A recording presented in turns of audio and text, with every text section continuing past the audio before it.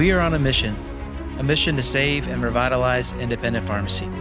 On the Catalyst podcast, we dive into current events that are shaping how pharmacists approach their patients and their businesses. Fuel your passion for pharmacy, one conversation at a time. 3, 2, 1, 0. Ignition. Welcome to the Catalyst Pharmacy Podcast. I'm your host, Jeff Key, president of Pioneer X, and today I'm here with Josh and Craig. Hi, I'm Josh Howland, vice president of clinical strategy. And I'm Craig McEwen, CEO of RedSail. Today we're here with Rear Admiral retired Pamela Schweitzer, whose accomplishments include being the former Assistant Surgeon General and former Chief Pharmacist Officer of the United States Public Health Service. Hey, you guys, how are you? We are doing great and super excited to be here with you. It's what all the talk around here has been just how amazing you are and how humbling it is just to get this opportunity. And it's an honor for me to be here. And I'm actually glad that you reached out because I have some things I want to talk to you about. Terrific. It was funny. Madison, who talked to you, I have to tell you this story. She's like, I just love her. She's so amazing. She's just awesome. And I said, you say that about everybody. She said, erase everything I said about everybody before. Well, by the way, your team that you have is A++++. They were so, everything was so organized. And what happened was we had it on scheduled. We had a practice yesterday, and I think I remember seeing some instructions. Sometimes I miss stuff. So I went back and I go, holy cow, I got to put this thing together.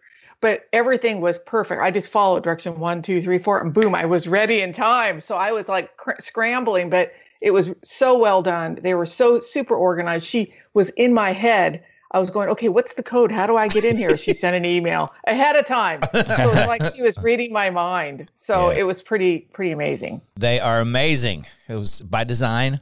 So it's only way you don't get things done unless you have amazing people, generally. So where are you all calling from? Where is everybody? So Josh and have you met Josh Allen?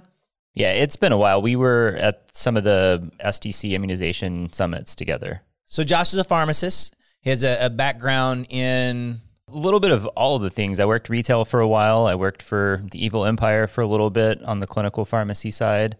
And then I spent about 4 years in renal specialty at DaVita. And then Jeff found me, and the rest is accidental IT history. And he's working a lot with total cost of care.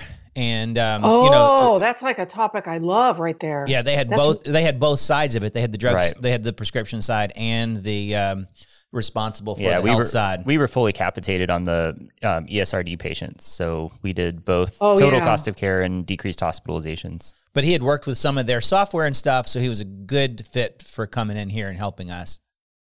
Well, so we separately we should actually visit because I'm trying to understand what it would look like. And I do a lot of seed planting about how we do population health.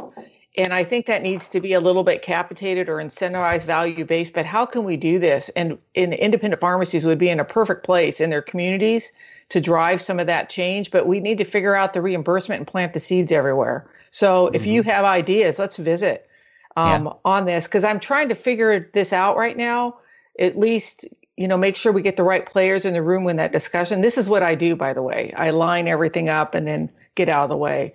So anyway, something to keep in mind. Well, Josh and I are in Irving, Texas. Oh, okay. Irving. And Craig is you're in I'm in Pittsburgh right now. Yeah. Okay, Pittsburgh. Okay, good. Cam, it's wonderful to meet you. Yeah, really good to meet you. Yeah. Just give her a little bit of background on you. We can take a minute on Craig. Much more boring background. So technology background. I've been in healthcare for 20 plus years.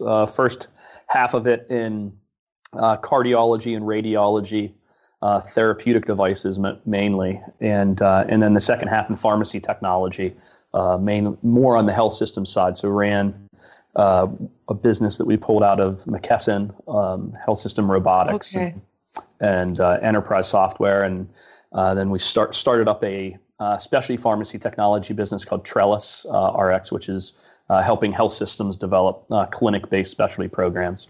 And then we made the investment, and we're fortunate enough to meet Jeff and the Pioneer team, and so now I'm responsible for what we've branded as the Red Cell business, and so that was the acquisition of QS1 and Pioneer. You're a great visionary to see this. I see how your brain is working right now, and it's great because you're like pulling all the pieces together. It's awesome. My brain is, hey, can we find some super smart people like Jeff to tell me what to do? He teases me, but I don't. he makes me look like a child, but that's okay because we have to have goals. But they have brought together two pharmacy systems, one called Pioneer X and one called QS1, and today we have almost 9,600 independents in the Red Cell family. So and aggressively trying to figure out how to save and revitalize independent pharmacy, and as a side effect, healthcare and all those kind of things. Hey, that's what I'm trying to do. Same thing. We have the same mission. Yeah, I agree with you on that. With same mission to try to help to revitalize that. I think it's critical anyway. So good. So let's do just a little bit if you could just give us a little short kind of your history getting into pharmacy and your travels up to being the head pharmacist in the United States. Well, okay. I started out. I'm actually from Southern California, Orange County, and my dad. I never would have got into pharmacy, except for my dad was a pharmacist, but he told me don't go into pharmacy. Okay. Don't go into pharmacy. He didn't own his own pharmacy. He worked at a community pharmacy, but just don't go into it. I just remember him. Okay, I won't go into it. So I went down my other little path, what I was doing. And what happened was then I had a cousin. And a cousin, she was marrying a pharmacist, and he was a clinical pharmacist. And I didn't even tell my dad. I said, oh, I want to do that. That sounds like really fun. Because my dad was filling a lot of prescriptions. That's why he wasn't really happy. Right. And so what happened was I applied. I got into school. I only applied to one school because I knew I'd have to pay for it. So I got into my school and then went, and it just changed everything. It was like I figured out what I wanted to do then. And then I did a residency, went on. And then I went to the conventions that you go to. I had my life planned out. I got married. Everything was all hunky-dory.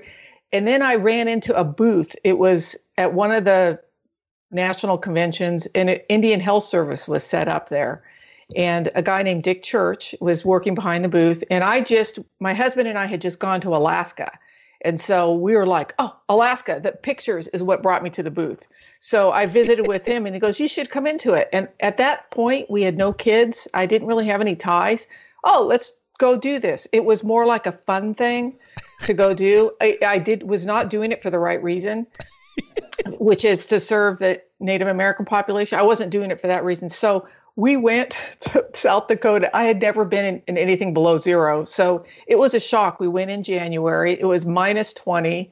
We didn't know how to keep the house warm. Everything was frozen in the morning. But we figured it out together. And it changed my life because I got involved in public health. I got involved working with the tribes, with the community, with just all their efforts. And it was more than being a pharmacist. I could have been anything. It was just it changed my perspective on everything, working in that community. And we then started having kids, and then I went into the VA for a little bit. Then I went back into the Indian Health Service, and I slowly just kind of took on different opportunities. I'll tell you what ended up happening with us is the way the Corps works. You always have to be learning, and it's instilled into us. Plus, it was already natural in me. Okay, I've got this down. This is working. Move on to another project. So it's kind of like you be somewhere for a few years. It's moving fine, whatever you were working on, and you move on to the next project. And so I did the residency program, and then I started getting involved in IT because pharmacy in the Indian Health Service could start billing. So I didn't know anything about it. Dived in, learned, figured it out, became the national person, rolled it out throughout the whole IHS. Then once you roll out one thing, it's really easy to roll out the next thing. So then I did EHR, then I did the mailing, then it was just one thing after another. And then from that got me to CMS because a lot of the regulations were like impacting us. And so we're starting to communicate a lot with them to try to make some change or improve it. And so CMS was really open, and we got how to put I call it the package together to present to them in a way that they can make positive change. So I started doing that, and then the Affordable Care Act hit, and then they actually hired me at CMS for my IT project manager skills, not a pharmacist. So I got there, and that's what I did for a little bit. So I learned about all the Medicaid programs. It was actually eligibility. That's the area that I was in, eligibility, provider enrollment. I was in that too. A lot of the pieces that have to do with the claims and central office regulations. Then I got over to the pharmacy side and learned about that. So somewhere along the line, I met folks and people encouraged me. That Dick Church that I talked about at the time, he encouraged me. And actually the previous CPOs, chief pharmacy officers, encouraged me to put my name into the hat for being chief pharmacist officer. And so then I went through that process and was selected. I actually had a little bit of time before it was announced. So I had time to get organized and plan out, okay, what this is going to be. Everybody said, just own it. You can decide your direction, where you want to go. So I had plenty of time and met with a lot of people without them knowing that I was going to be in that position to kind of plan out and have a strategy. So when it was announced, I hit the ground running. So it was a great experience. And I've kind of, since retiring now, what I've done is a lot of these projects I couldn't do because my bandwidth wasn't big enough to do what I really wanted to do, because I had to do these other things. So I ended up I'm working on all of that now, and it's super fun. This is like the highlight of my career right now in this period of time. I love everything. I do what I want to do. I don't do, okay, this issue came up, I got to go address it. I don't have, okay, well, that's not my thing. I'm going to stay over and do these things that are fun. So imagine the best part of your job. I get to do that every day, and it's not even a job for me. This is my passion. What are you working on that you're most excited about right now? 2 or 3 things. I'll not in any particular order, but like today, what I'm working on, well, I'm working on all of them every day. But right now, what I'm working on is helping to think through a strategy for these next steps for the profession. So it's kind of strategic planning. This is my favorite thing to do. Just kind of, I read everything. I go to everything. I have bandwidth to attend everything, listen, kind of take it in. How do I apply it to pharmacy? So it's strategic planning. That seems kind of boring though. The other thing is, there's something called other licensed practitioner, and this is where the pharmacist can practice clinically and get reimbursed for the service, not the product. And so that's the space that I love, and I track it every day and getting the billing instructions down, understanding working with them. I plant seeds all the time. I have relationships at the different states that I plant seeds somewhere where someone's influential to help drive something. I share information. So the good news is I know what's going on the other side, on the CMS side, and I can help kind of get through that. So Missouri and Vermont, and there's a few states that have done real good recently that are just the model that we want everybody to copy. And then there's other states that were earlier on. So this whole idea started, this is how pharmacists get paid. They need to be doing this. So this is the same thing. They're going through the same process they need to go through with Medicare, going through all of this, all of these, the pieces of it are exactly the same. And so I'm just trying to get everybody to do it on the Medicaid side if they can. Mm-hmm. So that's my fun thing. And then the other one is vaccine confidence. I'm working with a producer, and to help, I'm not in it, but I'm helping to connect everybody and to roll out and to drive vaccine confidence. We have this documentary coming out here this summer. It's not tied to any government funding. We on purpose stayed away from government funding or any funding that would be controversial. Our target is the group that is vaccine hesitant, that is distrustful of just certain authorities or whatever. So that's kind of a project I'm working on, and it's come together. The filming's done, and we meet on that every week, but every day I'm doing something with that. I'm working on the rollout, and that we're changing the culture. We're going to get this all in the undergraduate colleges and PTAs. And So it's like fun. It's ground level stuff. I love ground level. That's what I love. That's fantastic. And so the documentary is called what? Vaccination. And can we watch it like Netflix, YouTube, places like that? Or is it kind of a rolling out to specific places as you guys do it? They're editing it right now. So when it's available, they're going to actually have it stored on PBS, and it's going to have, I'm really fortunate. A lot of the pharmacy organizations help sponsor it. They're going to have access to all these lift outs. So they're going to be short lift outs, like a few minutes, a few seconds, not a few seconds, but 30 seconds, short, few minutes. And then the big production there's going to be one on PBS. So that'll be on PBS stations, and it'll be available free for everyone. So nice. as soon as it's out, and there's some trailers and things that they're working on, we're going to have screenings, and it's really great because the whole pharmacy profession is really behind it. All the organizations sort of got behind this, and they're in it too. We have an awesome community pharmacist that's in it. It's really, really good. We've been very, very careful. They've been working on this for several years, and then COVID hit. So it's very well thought out, and it's really fun to watch it progress. So yeah, right now my vaccine hesitancy is just harassing people until they get vaccinated. So we'll work on.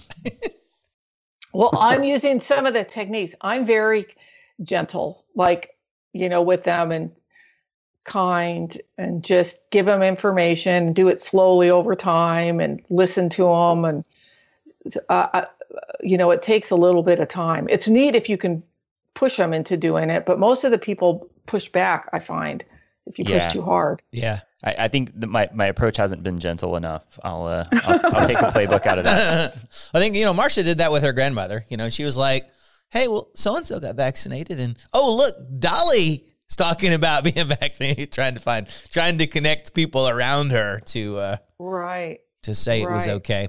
So what do you think about the whole, so medical billing and pharmacy? That's one of those things that Josh and I have struggled for a little bit. We were talking to people probably, 3 years ago, 4 years ago, who are wanting to roll out a medical billing solution throughout our software. It's always been kind of a chicken and an egg kind of thing, right? There didn't seem like enough need to roll out a solution because you had some base cost.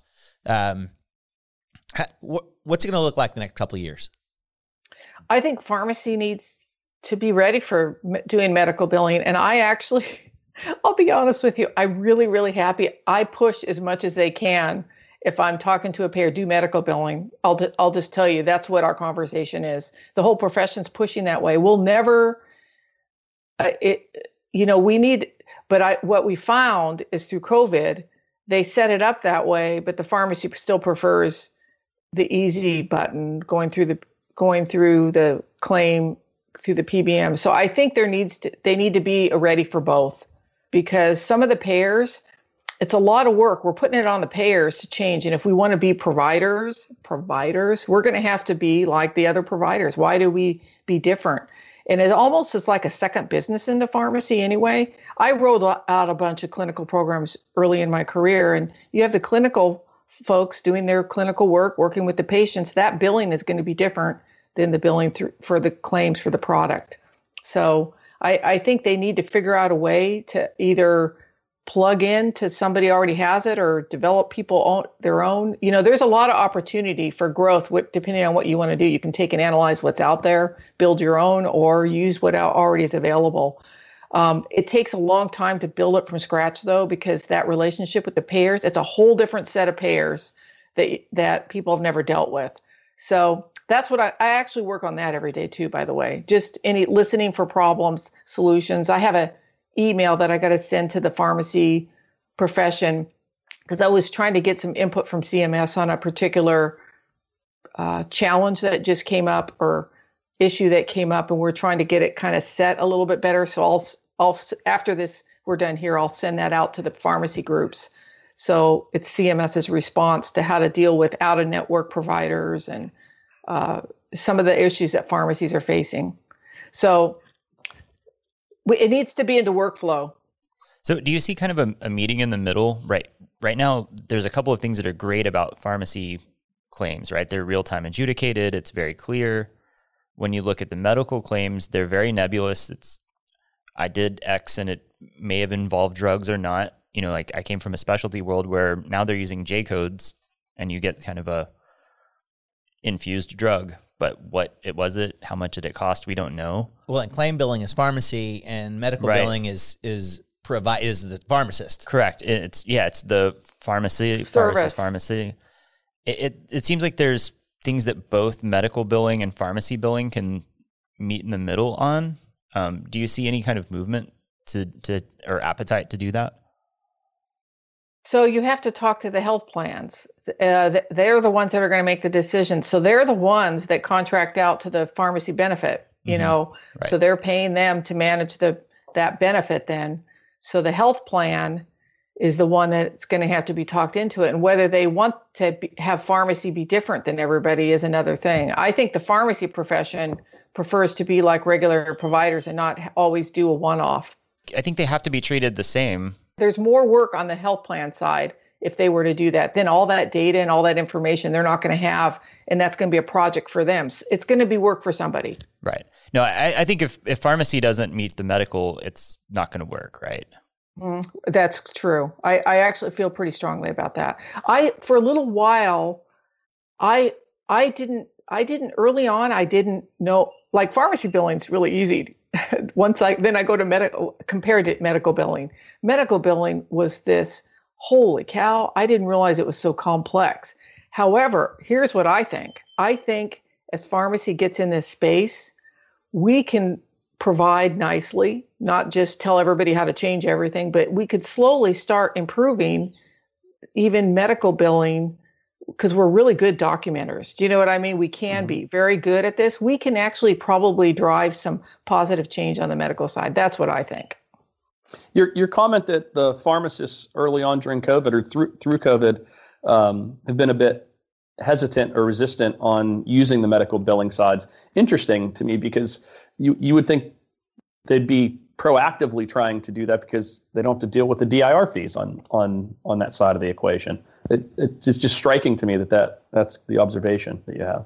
It's happening, and I've visited the payers. How many are you getting through? They like to go on the PBM side. Okay, thanks for the information. I just think because it's a new project to implement and they don't have the bandwidth to do it, that it's a project to implement anything new. Yep. And so I really think it's that, and they don't understand it yet. They don't have the staff in place to figure it out and to do whatever needs to do. And there's not enough time to train everybody. But I see, and I know Medicaid space pretty well. Like I see over in Iowa, they're mandating it starting this summer, I guess. So they have to figure it out. So they're going to have to figure it out. And everybody says, well, we don't want to learn it during a pandemic. Well, guess what? This is a great time to learn it because if you don't start now, we're never going to do it. So anyway, it's moving along. I think people are getting better at it. It just takes time. It's a whole nother project, just like starting regular point of sale billing. So did I hear you saying Iowa Medicaid is going to require that they use medical billing for vaccines starting this summer? Is that for everything? For everything. Well, for the clinical services. Mm-hmm. For clinical services, okay. Mm-hmm. Right, so drugs will go through the normal process, but anything beyond that will be a medical bill. Right, so they're going to, and vaccines are kind of a big one, so they're all going to have to be that. So they were already moving along in that direction already. So I think when I have talked to some of the Medicaid programs on the pharmacy side, it's easier for them, for some of them. Every state is a little bit different. That's what the challenge is. But I think they prefer everything. If the physicians are doing it this way, let's have everybody do it this way. Right. Do you see a lot of other states doing that? I see a lot of states. I have a cheat sheet, like a big cheat sheet that I kind of track. And I see a lot of the states already have medical billing for some of the for the things that we consider counseling or non-product related. Yes, there's a lot of states that have that already built in. It depends on who's influencing them to make go in there and make the changes. What I noticed, because as we were getting ready for COVID, so back in January, February, March, when we knew, okay, we're going to have a vaccine next year. I knew it was a year out. Started going through and seeing how everybody had the billing set up. I noticed that, okay, here's instructions for the physicians, nurse practitioners, PAs. They had it and they could bill anything. Pharmacy, you can only bill flu through your point of sale. Everything else, you're going to have to do this other way. So what we're finding as we started researching this is I realized if the product and the service weren't built into the claim, the pharmacy a lot of times was just not billing the administration fee if it wasn't already built in. They were just giving the vaccine out of the niceness of their heart. And so that's, I was shocked at that a lot of them didn't already have that set up, but now they do. So we need to keep this momentum going. So what'd you guys do for fun over the COVID? Have you gone out and traveled or done anything fun? Yeah, well, I've got 2 teenage boys, and so we have some property out in the woods just north of where we live. So we were out doing a ton of hiking and biking, and it was a great excuse to spend an inordinate amount of time with my kids. Excellent. So it was fabulous. Yeah, we went, which of course Texas was reasonably open with protocols a lot of the times.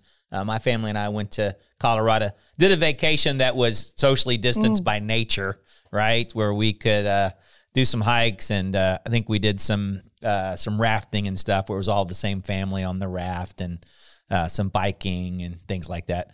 I think you're a hiker. Is that right? Yes, I am. Did you hike any additional mountains during COVID? I'm looking at your background on all of the mountains that you've hiked. No, I didn't. I didn't do any additional project because you'd have to, most of the time you have to fly somewhere to do that. And so I was trying to stay away from that, but we did do a lot of hiking. We go back and forth. I'm in Arizona right now. Oh, nice. But we always have something we're training for. So we had we go to the Grand Canyon. It's not that far away. It's maybe 4 hours away. So we can drive up there. And I've been there 6 times at least during this COVID. So quite a few times hiking down in there. We were just there a few weeks ago, hiking down to, I don't know if you've ever been there or not, but hiking down enough. We're working on, my daughter and I are working on a book. We started this during COVID for children.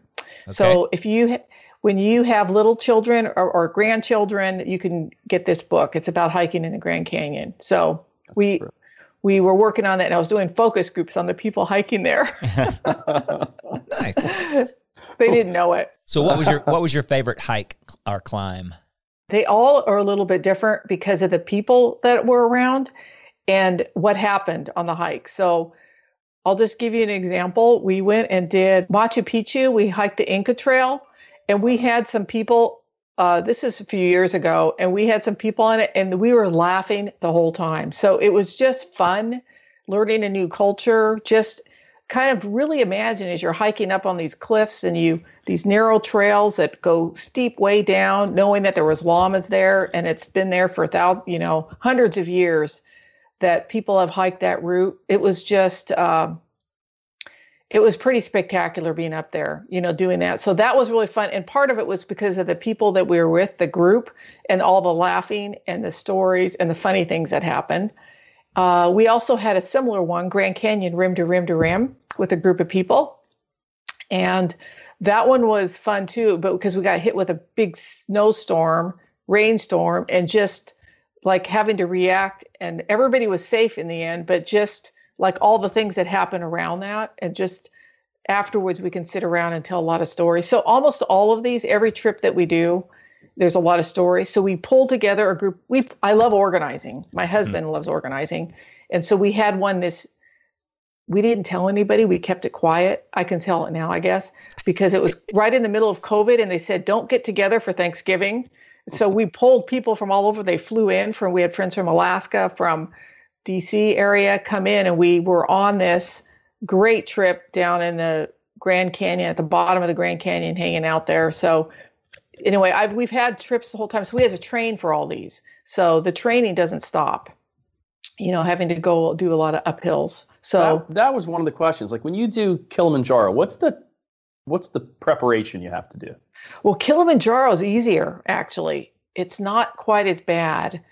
So what you do is we have here, you need a high mountain. Pennsylvania, I don't think has enough high mountains over there. No, they don't. You need a training mountain. We have here in Arizona, there's Humphrey Peak. It's 12,600 feet. So if you do that a few times and get your body, you time it, you go backwards from the trip and you go backwards and you plan some of these, your body has to adapt to the altitude and you have to learn how to feed your body, like feed it so you don't boink. Do you know what that is? Like, it's like when you're going, all of a sudden you just run out of energy. You can't go any further.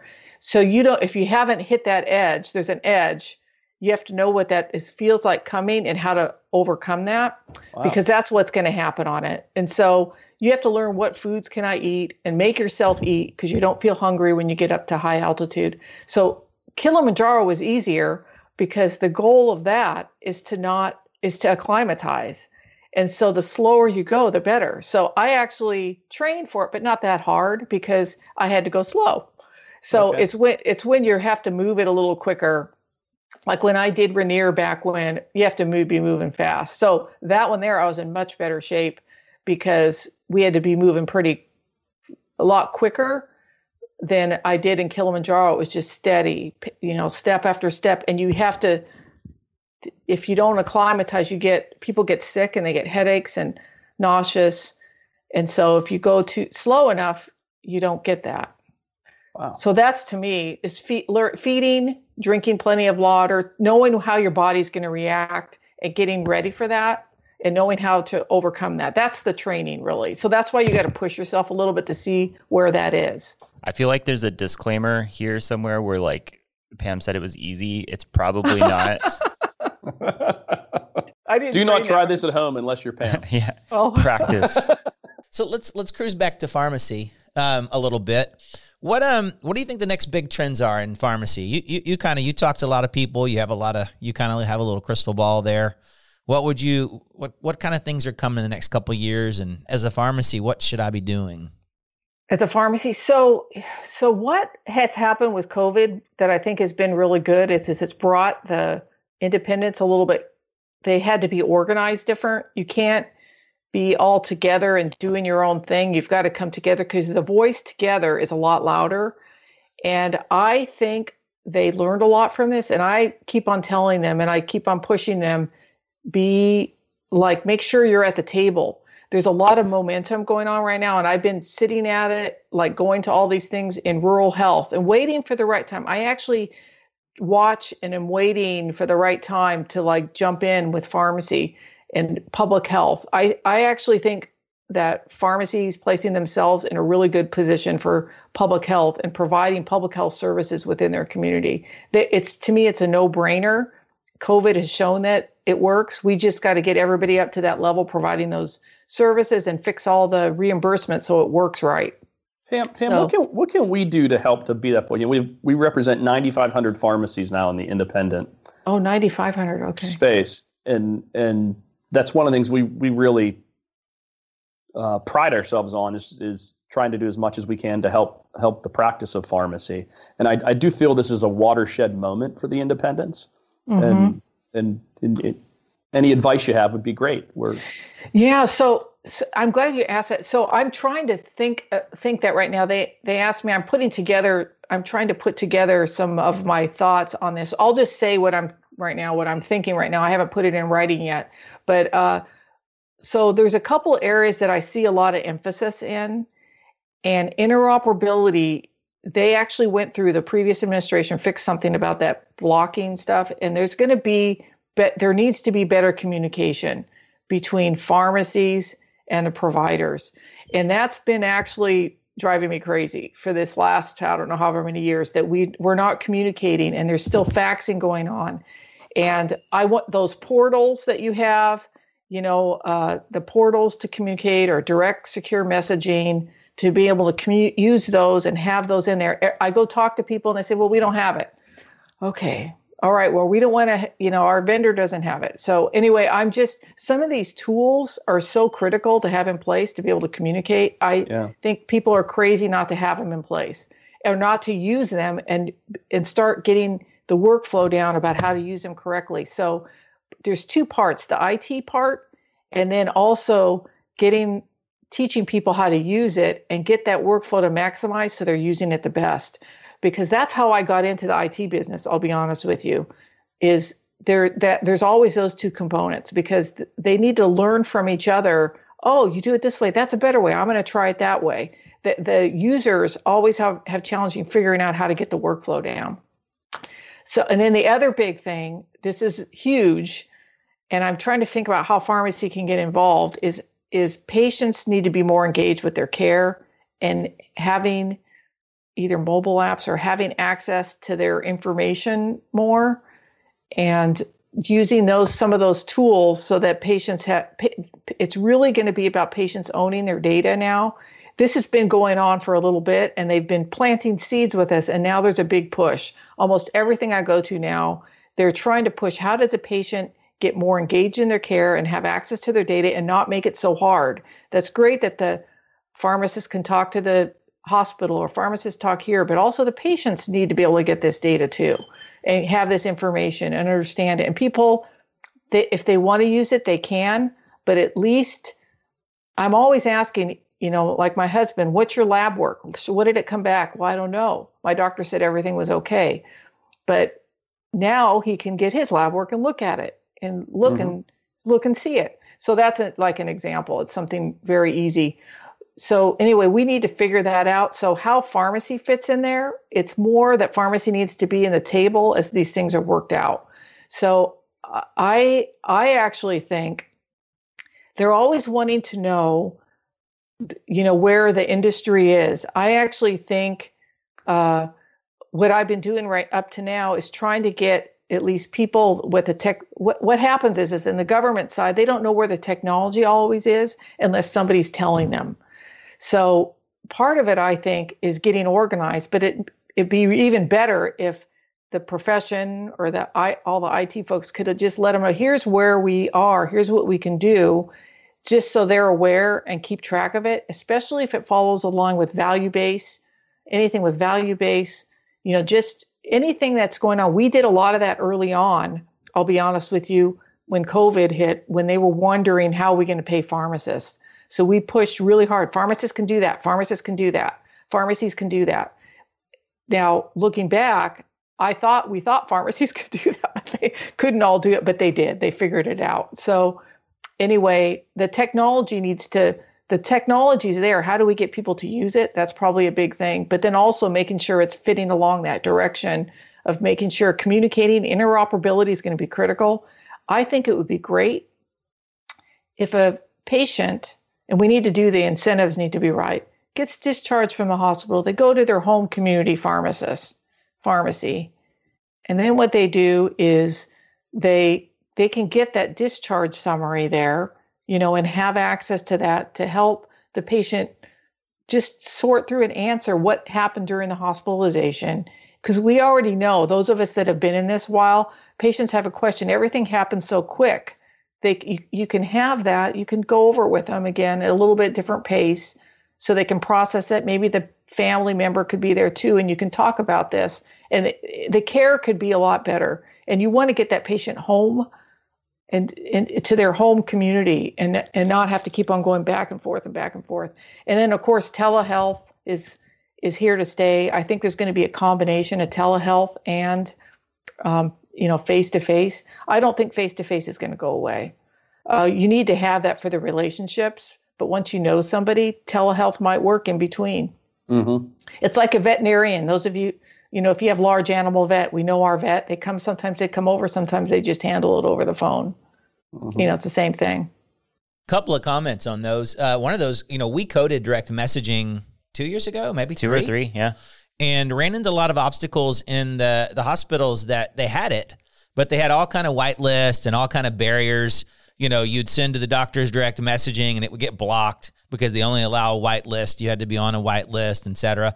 So much so that a bunch of people tried it and just kind of gave up. So that information would be good to package. That's what I call a package. And how do we try this again? So they fixed some of this information blocking recently, but it's just got fixed. Okay. So this is information that to pass just to, these are seed plants, by the way. We tried to do this before. How do we, and just here's who I'd let know. I'd pass it to CMS and ONC, those two. Okay. And let them know we're trying and if you, and if you have contact, let me know if you need contacts to who to send it to, because this is just need to be, it's constant. You need to do constant push. That's the answer, by the way. And that's what I was trying to get, not just one and done, just, hey, any feedback on what we sent you last month, just constant.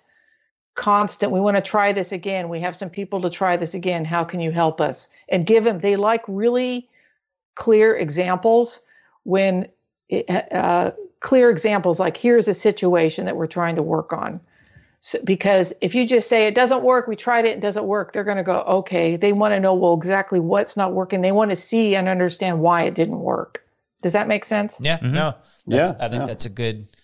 That's a good comment. We had information blocking, which by the way is really cool. It recently went through and it was past previous administration and it kind of got stuck and now it's unstuck again. What does that mean? That mean they're not allowed to? Yeah, basically it means that if a patient says, I want to get a copy of this information, you have to be able to provide it. And part of that unsticking meant that historically health systems were very proprietary. So we always like to pick on Epic because they're massive, but they had no incentive to share information quickly and electronically with someone else. And so they could, but they didn't. Yeah. And information blocking frees that up. Yeah. And I wonder if at our size right now, Craig, we have some ability to go to the Epics and the Cerners and the, and kind of address some of that. And while we're working with CMS and trying to address more. Yeah. Yeah. I totally agree. Because that was, we really want to be able to, when a patient doesn't pick up a prescription, we want the system to send a direct message to the doctor and say the patient abandoned this drug. Because what we don't want to happen is that patient showing up 12 months later and the doctor saying, are you taking your blood pressure medicine? Yes, I am. And if you talk to my dentist, I'm flossing as well. Right? Right. Well, so you know what? I'm going to throw something out there. So I was in the Indian Health Service. We had a closed system for a while. And what I was doing is I got involved with the NCPDP standards too. But I remember when we started I was helping with the e-prescribing. So we were sending prescriptions outside our system to a local pharmacy, that made it easier for the patient to get it. We were working on that project. Well, the problem was in our closed system, we could always see when they picked it up because we had it triggered, but they never did. So I remember reaching out and there was a standard called PhilRx. And I go, well, let's use that. We'll test it because we wanted to be the first one to test it. Well, they didn't have it built. I don't know if it's built now, but that was a message that could come back. Do you guys use that? I think in some capacity, yeah. It's the RxPhil off of the new SureScript standard. But it just really came out. And again, part of the EHRs are driving some of that. They were all supposed to be adopted and rolled out, January of this year, I believe, and they pushed it back to December because of COVID. And so if an EHR is on the new script standard and the pharmacy's on it, then we can send a fill message back and say, this was filled, this wasn't filled, this was refilled. Filled meaning picked up. Correct. Oh, nice. So really then letting a patient know, hey, your doctor's going to know you didn't get it is accurate. Maybe. Is getting more accurate. Yeah. Yeah, depending on what the... So I tend to be more on the side wanting to know, not ratting on them, but finding out first why they didn't pick it up. Right. Mm-hmm. If there could be financial or other reasons, or they didn't really want it to begin with. Mm-hmm. You know what I mean? So I don't, I'm a little bit empathetic to the patient. We got to talk to them first before we figure out why they didn't get it. Right. And that's true. And one of those two needs to do it, either the pharmacist or the doctor. If the data gets back to the doctor can know, but you certainly want to consider it in future treatments.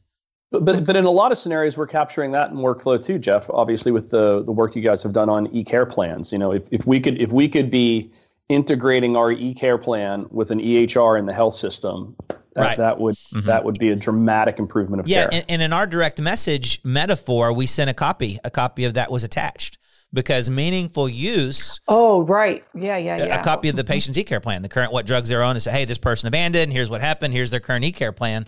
Meaningful use supposedly said an EHR had to be able to absorb that e-care plan, but there were all these their whitelists and stuff. They would block it. It wouldn't go through. But I think we need to revisit that. Right. I think we need to go. I think Paul actually turned off that contract, and we need to get that contract back on and try it again. You know, the e-care plan's more robust now. The direct messaging's more robust. The EHRs are moving from CCDA to FHIR, so everybody's kind of on the same standard now. I think it's probably worth revisiting. I think that's great. I think that's really great. The other thing I think you should do too, while you're having these conversations with like everybody, is making sure. So remember when meaningful use, it triggered me. Meaningful use came out. They actually gave the providers funding and everything, and they gave them incentives to help push this and drive this. So change was driven because of that. They left out all these other entities. So I would continue push just to get people over the hump of implementation, to help at least get some kind of incentive to help push people in that direction. Otherwise, there's no reason to move forward. I've heard the vendors need the incentive and the providers, meaning the pharmacists, need the incentive to make this a priority. Yep. I agree. The other thing I had was you had touched on was patients managing their health record, and I've seen that, and we can give there's a big EHR vendor out there who's done a good job with their portal, and that may have been what you're talking about with your husband, because my wife has a friend of hers who she actually got her records, her labs before the doctor called her and told him about them, and she's going to another doctor. She's going to a cardiologist now, and she's going to have her labs on her phone. I'm going to say, hey, what about these? Even though that cardiologist didn't order it. An interesting thing about that, though, Google and Microsoft both tried to support a patient's health record here. I don't know, probably 4 or 5 years ago or more. Matter of fact, I got on there and said, who gets my data and who does. Both of them got out of that because they determined that people didn't want to manage their health record. Right? Nobody was doing anything with it. They weren't going in and setting permissions about who could see it and who couldn't. And maybe you might be able to give some insight to this. Maybe providers weren't wanting to put their data into it either. I think that was both. And what I actually think it takes a little bit to drive this. This is why I like ground level. I love the ground level. If I were to go talk to all my neighbors, everybody has their banking information. Look how long it took to get it really easy to get the mobile app to use for your bank. Were you an early adopter? You probably all were early adopters. So this is why I use my husband. He's not an early adopter. He likes to go to the bank. So me, I'd like to figure it out. I go try everything. And if it's glitchy, I stop using it. Right. So some of that I went on, it was glitchy, just so you know. And so what happens, I think somebody it doesn't need to be the pharmacist, but needs to help get comfortable with it and start working with the patients and just slowly getting them to using it. They'll show other people how to use it. Because even getting into it sometimes, of all the permissions and you got to do this code and this code and this code, it makes it challenging. And so if I get that too much with any app, I just say, forget it, and I don't use it. So I actually think that we need to take a crack at it again, because someone like my husband, who's zero IT, he loves it. He's so happy. He's happy now because he has all of that information now, because it's really easy to use. So when I kind of think about the patients wanting access to their health records, I think that's true. And I think you're right on they don't want the hassle. It's just too hard to understand. It was weird. It was hard to understand. It's too complex. If you look at why something like Samsung SmartThings works out really well, because it's just insanely easy. You set it up one time. The only time you hear from it is when something's wrong. And now you walk in your house and your lights turn on and all the fun things happen. I'm not sure that's insanely easy, but compared to some smart things stuff versus the old school, if this then that's, that were basically you needed to be a programmer. And that's why Sonos took off. Right. The old type of multi-room audio was just too hard to use. So maybe it is time to revisit some of those. I know. I think it was too early, and you have to. There has to be to me, I always, this is what, maybe it's being on the government, and even where I was in Indian Health and the VA, you always had to put incentives to drive that as a priority. Our goal is to have everybody log on once, and to get in there and to do something, and then you get a little bonus point or something. So anyway, I'm just saying there needs to be something to help drive this a little bit. And I think people will find it's a lot easier if we can not be glitchy. Yep. Where a lot of technology has, and that certainly technology is getting easier to use, multiple as the generations go on. So I think it's even more critical now because this is my observation. So especially with and I'm just thinking of the Medicare population right now and just drug costs and the cost sharing or copays that people are going, they may go to one pharmacy for this and then they may get their mail over here, mail over here because they have to, the PBM makes them. Then they might go have another place to go get it. Down here in Arizona, people zip over to Mexico and get medication. So part of it is that medication list in the right spot, staying current. It'd be nice if the patient could keep it, right? And someone can help them keep it current, to have that record. But and so that they could decide when to share it with their provider, if they want to share it all with their provider. So anyway, right now I think it's even more critical because people don't have that list in one place anymore. It's all over the place. I have that same situation myself. I have 3 different pharmacies I use. Yeah, I know. And part of it, you don't have any choice. You have to do exactly it that right. way. Yeah, it's exactly right. Do you have a consolidated view of your medications? I don't have a consolidated view of my medications. So that's perfect. Yep. Exactly. So you see there's a problem. That's the problem we have to solve. Jeff's going to help me with that. Jeff's going to help you.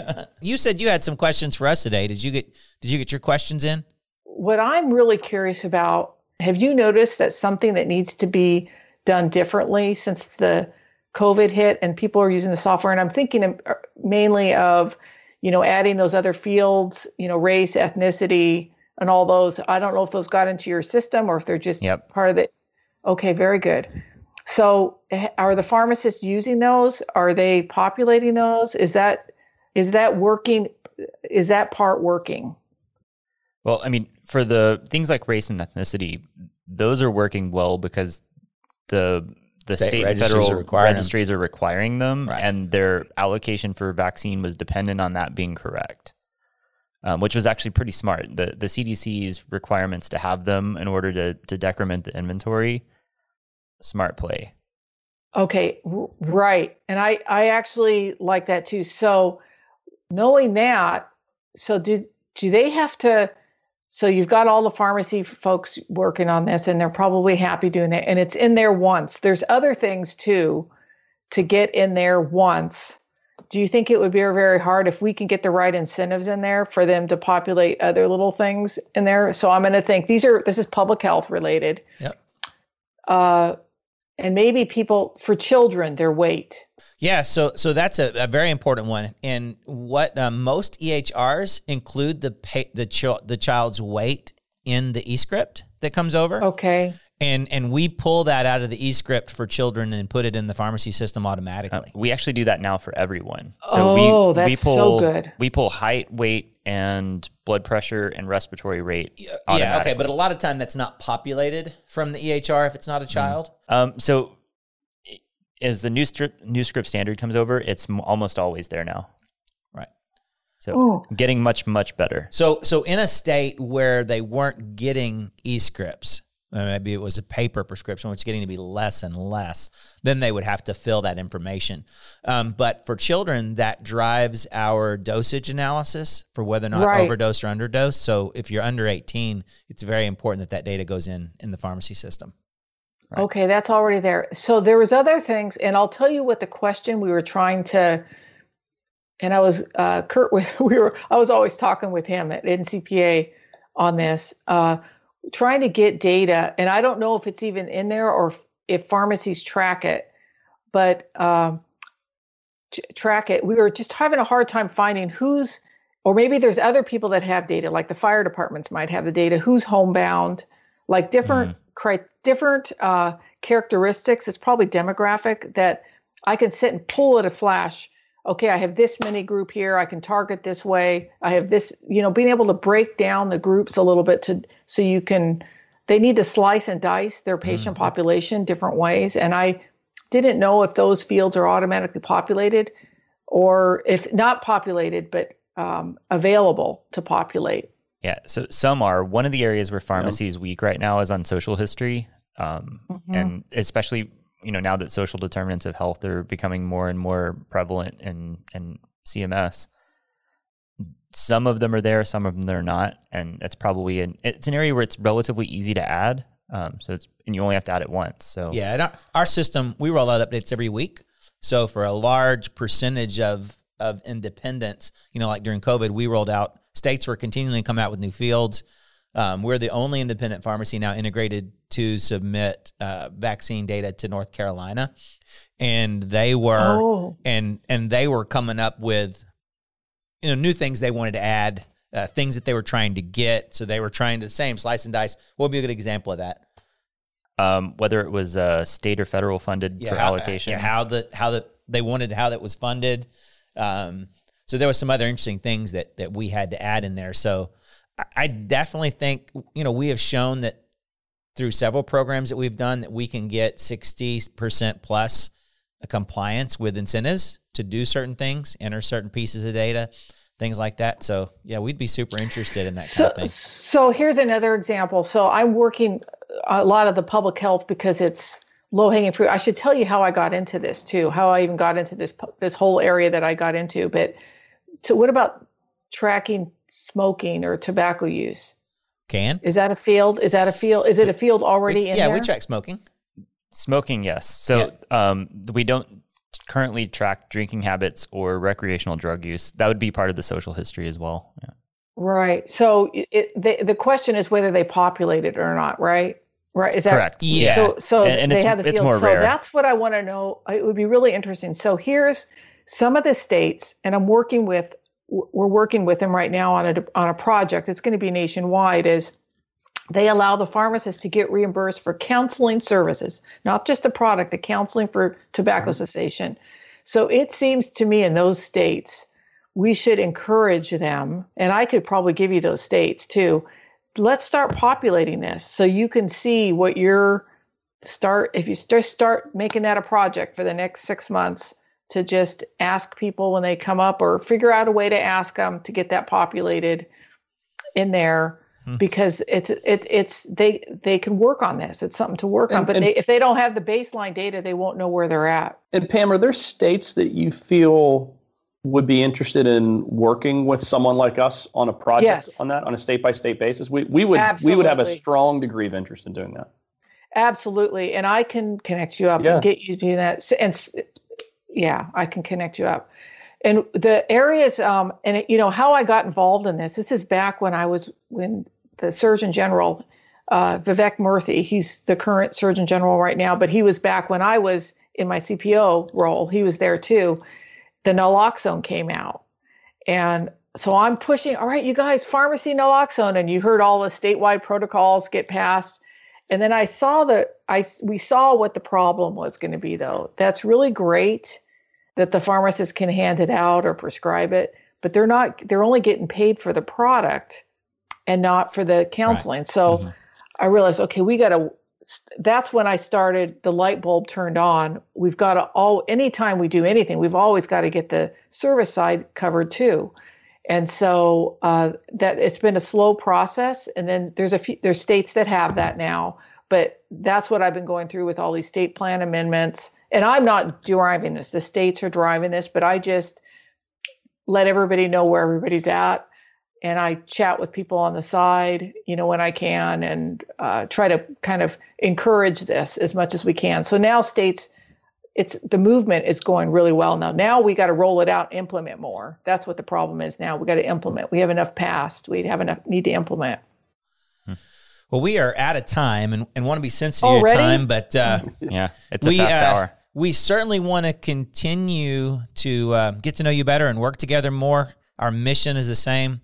We decided several years ago it wasn't enough to sell pharmacy systems. If we just sold pharmacy systems, all of us were going to be out of it.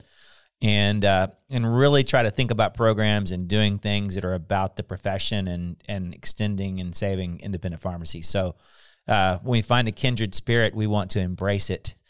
And yeah, I feel the same way.